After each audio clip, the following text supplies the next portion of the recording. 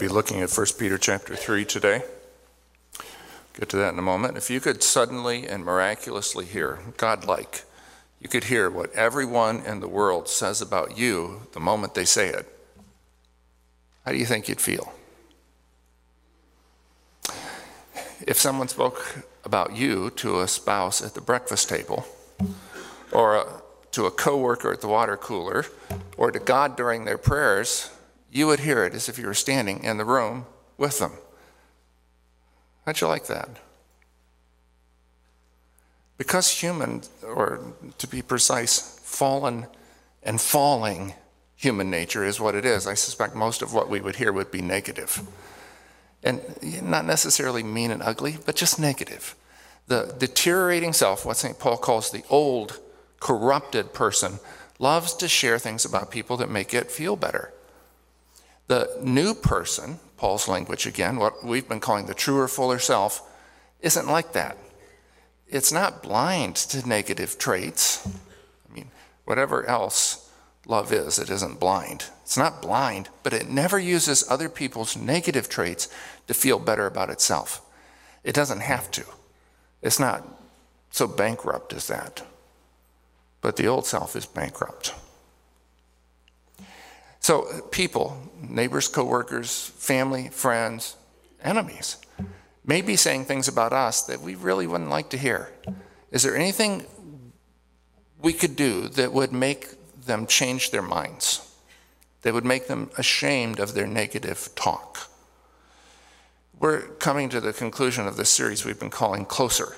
So far we've thought about how to get closer to Christ, closer to our truer, fuller selves, and closer to fellow Christ followers. This morning we're going to think about how to get closer to those people who aren't following Jesus. And we realize that getting closer to those people, and some of them are in our own families, may be difficult since they don't know what to make of our commitment to Jesus. Some of them patronize us for our religion as they think of it, or others ignore us. Some think that we think that we're better than everybody else. So how can we get closer to them in a way that helps them change their minds about us, and far more importantly about Jesus? We learned something about that from 1 Peter chapter 3. I'm going to read verses 13 through 16 in just a moment. But I want to remind us that these verses stand within a context, and that we must take that context into consideration. If we ignore the context, we'll fall into the mistake of thinking that we can talk people into faith in God, which will certainly leave us disappointed, and worse, make it harder for the people that we know to believe. Talking to people is necessary, but it's not all that's necessary. Words don't come first. In fact, they're the last ingredient to be added to the recipe, not the first. Think about making a pizza. Where do you start? Do you pour the sauce into the pan and then add the dough? Or you start with the mozzarella? No, you'd have a mess nobody would want to eat. And it's the same way here. You don't start with words. Unless your words rest on the foundation of an authentic, lively Christian lifestyle, like the pizza sauce rests on the crust, not the other way around, your words are going to be unappetizing and hard for people to swallow. Our text begins with the end of 1 Peter 2, continues through verse 16 of chapter 3, but to get started, we're going to read verses 13 through 16. Who is going to harm you if you're eager to do good? But even if you should suffer for what's right, you're blessed. Do not fear what they fear. Do not be frightened. That is a quote from Isaiah chapter 8. But in your hearts set apart Christ as Lord. That's also from Isaiah chapter 8. Only there, Paul says, sanctify Yahweh, sanctify the Lord. And here he says, he substitutes Christ. Sanctify or set apart in your hearts Christ as Lord. Always be prepared to give an answer to everyone who asks you to give the reason for the hope that you have. But do this with gentleness and respect, keeping a clear conscience, so that those who speak maliciously against your good behavior in Christ may be ashamed of their slander. So how do we get to the point where our non-Christian friends, neighbors, co-workers, family members will rethink their position? Because that's a problem. Many of them haven't thought about their relationship with God for a long time. And some have never thought seriously about it at all. They've assumed that people who go to church are weak or stupid or hypocritical. Or more often, they think that religion, as they call it, is for other people, not for them. How do we get them to question their assumptions? How can we help them think? According to Peter, it will not be our brilliant answers, but our good behavior, that's verse 16, that causes people to rethink their assumptions. How will that happen? First, it's important that people understand that we are the way we are because of Christ, because we're on his side. It's not because we're more spiritual or kinder or just plain better than other people. It's because we belong to Jesus Christ. In Greek, the word order here is interesting. Those who speak maliciously against your good in Christ behavior. If we want people to believe in Jesus, they need to see that he's the reason for our behavior. They need to identify us and our conduct with him. Is that how people think of you? When friends or coworkers or acquaintances mention you to someone else, so at the water cooler or wherever, what do they say? They say, you know, that farmer or whatever, you fill in the blank, the mechanic, the teacher, the banker, the guitar player, the engineer, or, you know, the one who plays golf all the time, or who bakes those great chocolate chip cookies, or who's always talking about her grandchildren. If that's how they identify you in their minds, you've got work to do. You need to fly your flag. It isn't our job to impress people with ourselves, but to introduce them to Christ. All right, what is this good in Christ behavior that Peter's talking about? What does he have in mind? Well, to answer that, we have to look at that larger context. And we're going to find 4 things that cause people to ask the question, why are you the way you are? Why do you have the hope that you have? So 4 behaviors that will change people's thinking about us, but more importantly about Christ. The first of these attention-grabbing, assumption-changing behaviors we find near the end of chapter 2, and it is the refusal to retaliate. Because of Christ, we refuse to play tit for tat. When people insult us, we do what Jesus did. We bless them. That behavior is so foreign to people's experience. It's so countercultural that it will cause people to rethink their assumptions about Christ. When somebody does something against you, when you treat them well, when they speak against you and you bless them, you're going to freak them out. And they're going to wonder why you're doing that. That's the first of those good in Christ behaviors that Peter has in mind when he gets to verse 16. A 2nd century document written by a man named Athenagoras says of Christians, so this is back in the 2nd century, they show love to all men, and all men persecute them. Yet they repay curses with blessings and abuse with courtesy. You know what? That got people's attention in the 2nd century. And it will get people's attention now, if we'll dare to do it. If we just take Jesus at his word and bless those who curse us. All right, a second way to get people to ask us about our hope. Make sure your relationships are healthy. And if you're married, that starts with your spouse. Great marriages are countercultural. They are the exception, they're not the rule. When people see one, they notice it. Peter draws out 3 things that constitute good in Christ behavior in a marriage. 1 thing about wives, 2 things about husbands. First, wives are submissive to their husbands. Now, be careful not to read into this a 21st century American concept of submission, which puts submission on a par with slavery. In our thinking, the submissive person is weak and scared. It's a person who gets pushed around by everybody, who has no backbone. That is not what Peter's talking about. fact, he would be offended by that idea. The Bible calls all Christ followers to submission. All of us, not just wives. Both men and women are to practice it. The submissive person is anything but weak. He or she is strong enough to stand under another person and hold him up. The submissive person is like a boulder on which someone can stand and take their stand. It's not like a pebble in somebody's shoe.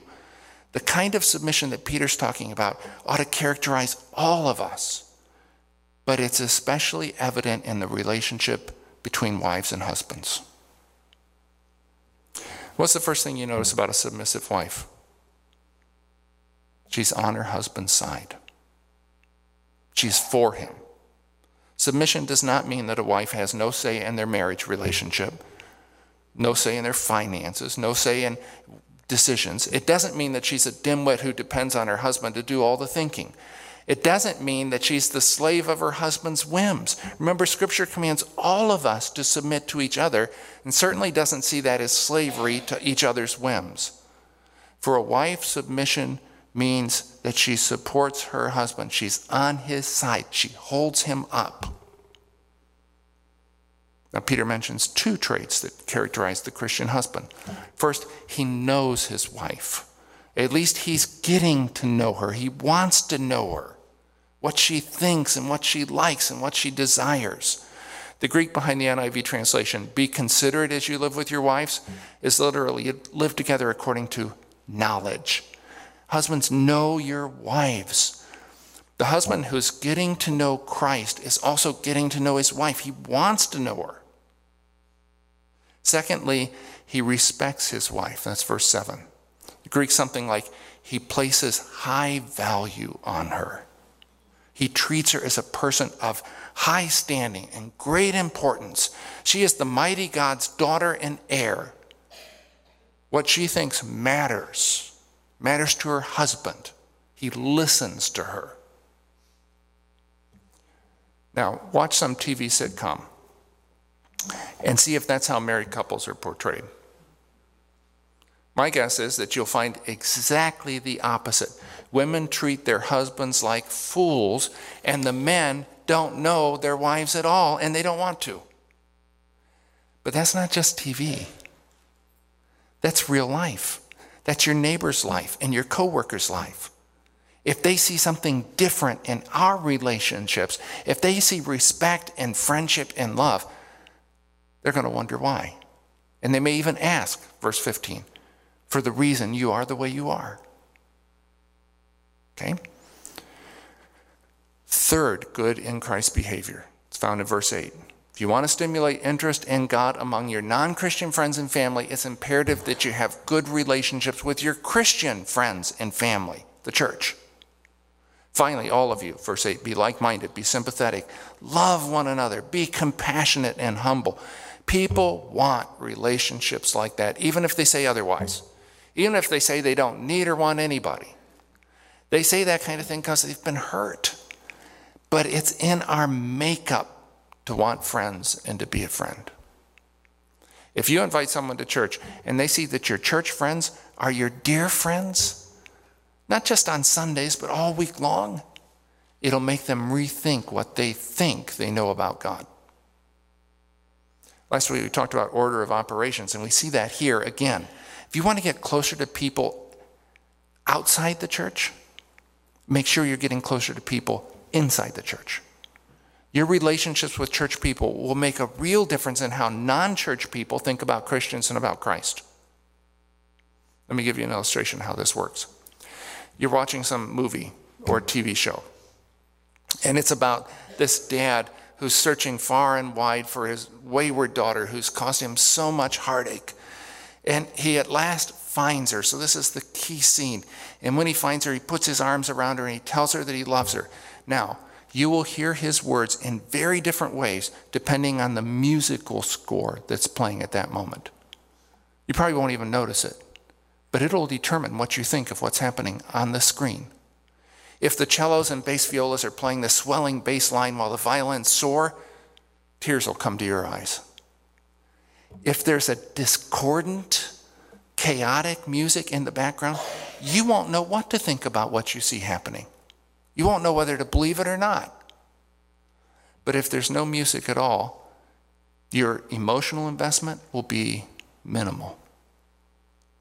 Our relationships with fellow church members provides the musical score to the message that we tell other people about Christ.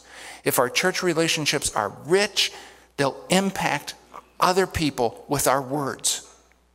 If our relationships are discordant, people won't know what to think about what we say. And if there's no background music because there are no relationships, people are not going to invest emotionally at all. Okay, now, the fourth of the good in Christ behaviors. This one is so powerful. It will make people reconsider everything they thought they knew about Christianity. It's found in verse 14. Do not fear what they fear. Do not be frightened. A literal translation runs like this. Do not fear their fear. Or allowed yourself to get stirred up. The fundamental human emotion since the fall of Adam has been fear. Remember Adam's first words after his rebellion? I heard you in the garden, and I was afraid. Fear has been humanity's constant companion ever since. The old person, St. Paul's terminology, remember what I've been calling the deteriorating self.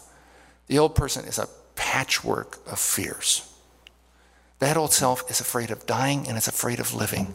It's afraid of making a mistake and afraid of doing nothing. We're afraid of immigrants, indigents, disease, shame. We're afraid of loud noises. We're even more afraid of being quiet. We're afraid of snow. We're afraid of storms. We're afraid of being stranded by our old car. And I think most of all today, people are afraid of being somewhere without their cell phone. Advertisers, spin doctors, and politicians, they constantly play on our fears. The world is afraid. But the Christ follower is not to fear what they fear. What? Not fear being a fashion pariah? No. Not fear running out of money during retirement? No. Not fear losing your job? No. Not fear being an outsider? Not fear being lonely? Not fear looking old? Not fear conflict? Not fear death? No. No, no. Do not fear what they fear.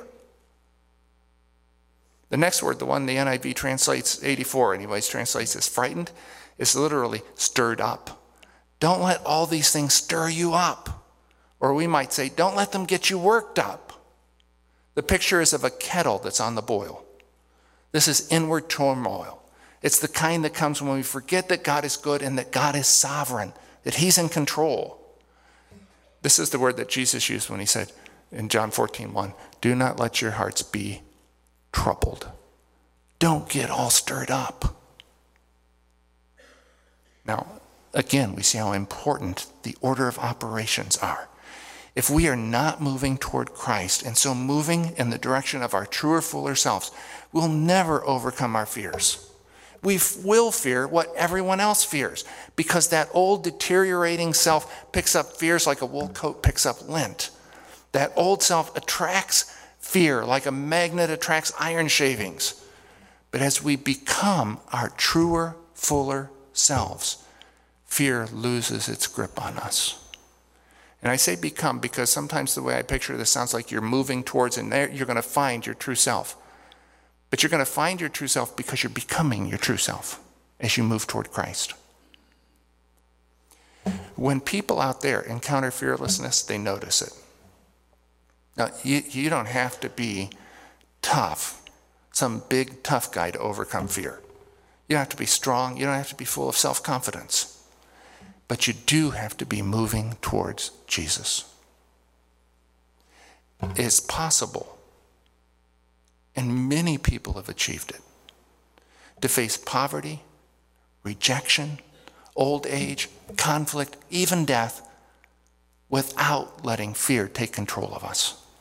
It's possible, but it will never happen without Jesus. When we don't fear what everyone else fears, people, at least some of them, are going to want to know why. Why are you like that? What's the reason for your hope? That's when we use words. We tell people with gentleness and respect what we know about God. We tell them about Jesus, who died and was raised to life. We do this with gentleness, not harshness, and we do it with respect. See, we're not trying to make a sale or push people into something they don't want to do. We respect the fact they have their own beliefs and feelings. We know that their response is up to them. It's not up to us. And we know that God was present and working in them before we ever arrived on the scene, and he'll be there and working in them long after we're gone. It's not all up to us. If we treat people that way, they might not respond with faith, but they might change the way they talk about us and about our Lord. They might be ashamed, that's Peter's word, to speak against us because other people will know it's not true, because they've seen our good in Christ behavior. All right, so let me wrap this up. If you want to move closer to non-Christians, family, friends, co-workers, neighbors, in a way that will give Christ a fair hearing, Peter outlines 4 things to do. First, absolutely refuse to retaliate against people who mistreat you or speak evil against you. That includes the rage-inflamed drivers on the road, people at work, people at church, even members of your own family. When we're mistreated, we do what Jesus did. We entrust ourselves to him who judges justly, but we don't come back at them in anger. That's the first thing. Secondly, we improve our family relationships. And if we're married, especially our relationships with spouses. Don't have a marriage like your co-workers or a marriage like your friends' marriages. Have a better one. And that means take steps to make it better. And you can start now. If you don't know what the next step is, ask your spouse. But first, ask your Lord. Then seek better, deeper relationships with other church members. If there's discord between you and someone else, talk to the Lord about it and then try to fix it. Don't just let it go on. Think about how you can be a blessing to other people in the fellowship. Make it your goal to bless someone every time you're here on Sundays and to bless at least one person from the fellowship during the week. And then finally, face your fears.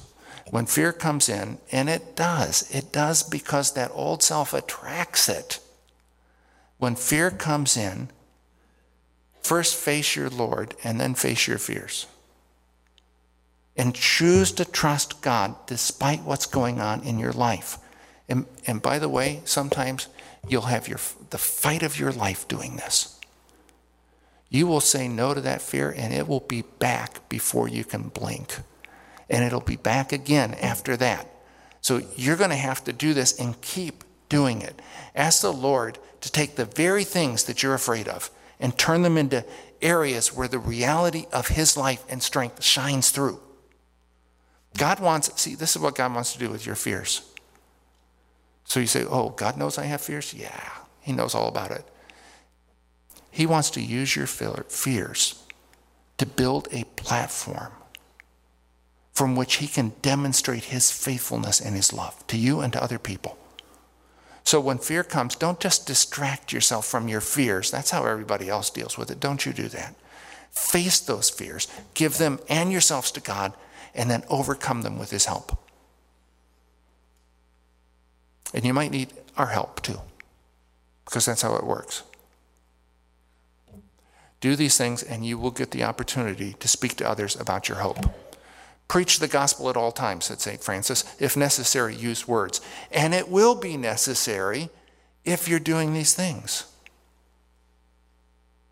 But use those words gently and with respect. Remember, you don't have to convince people. Jesus is not a product you're selling. He's the leader you're obeying. So tell him your story, how you're moving closer to Christ, to your truer, fuller self, to your fellow Christ followers and to others. And when that really is your story, God will use it. And other people will be helped. All right, let's pray.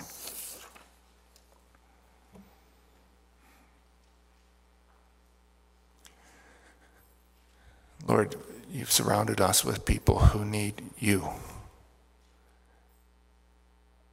but aren't going to find you just because we or someone else says the right words to them. So I'm praying that you'll help us live the right life. That you'll help us in these 4 areas we've talked about this morning. Lord, you know how far we have fallen short of these things. But by your grace, as we move closer to you, please change that.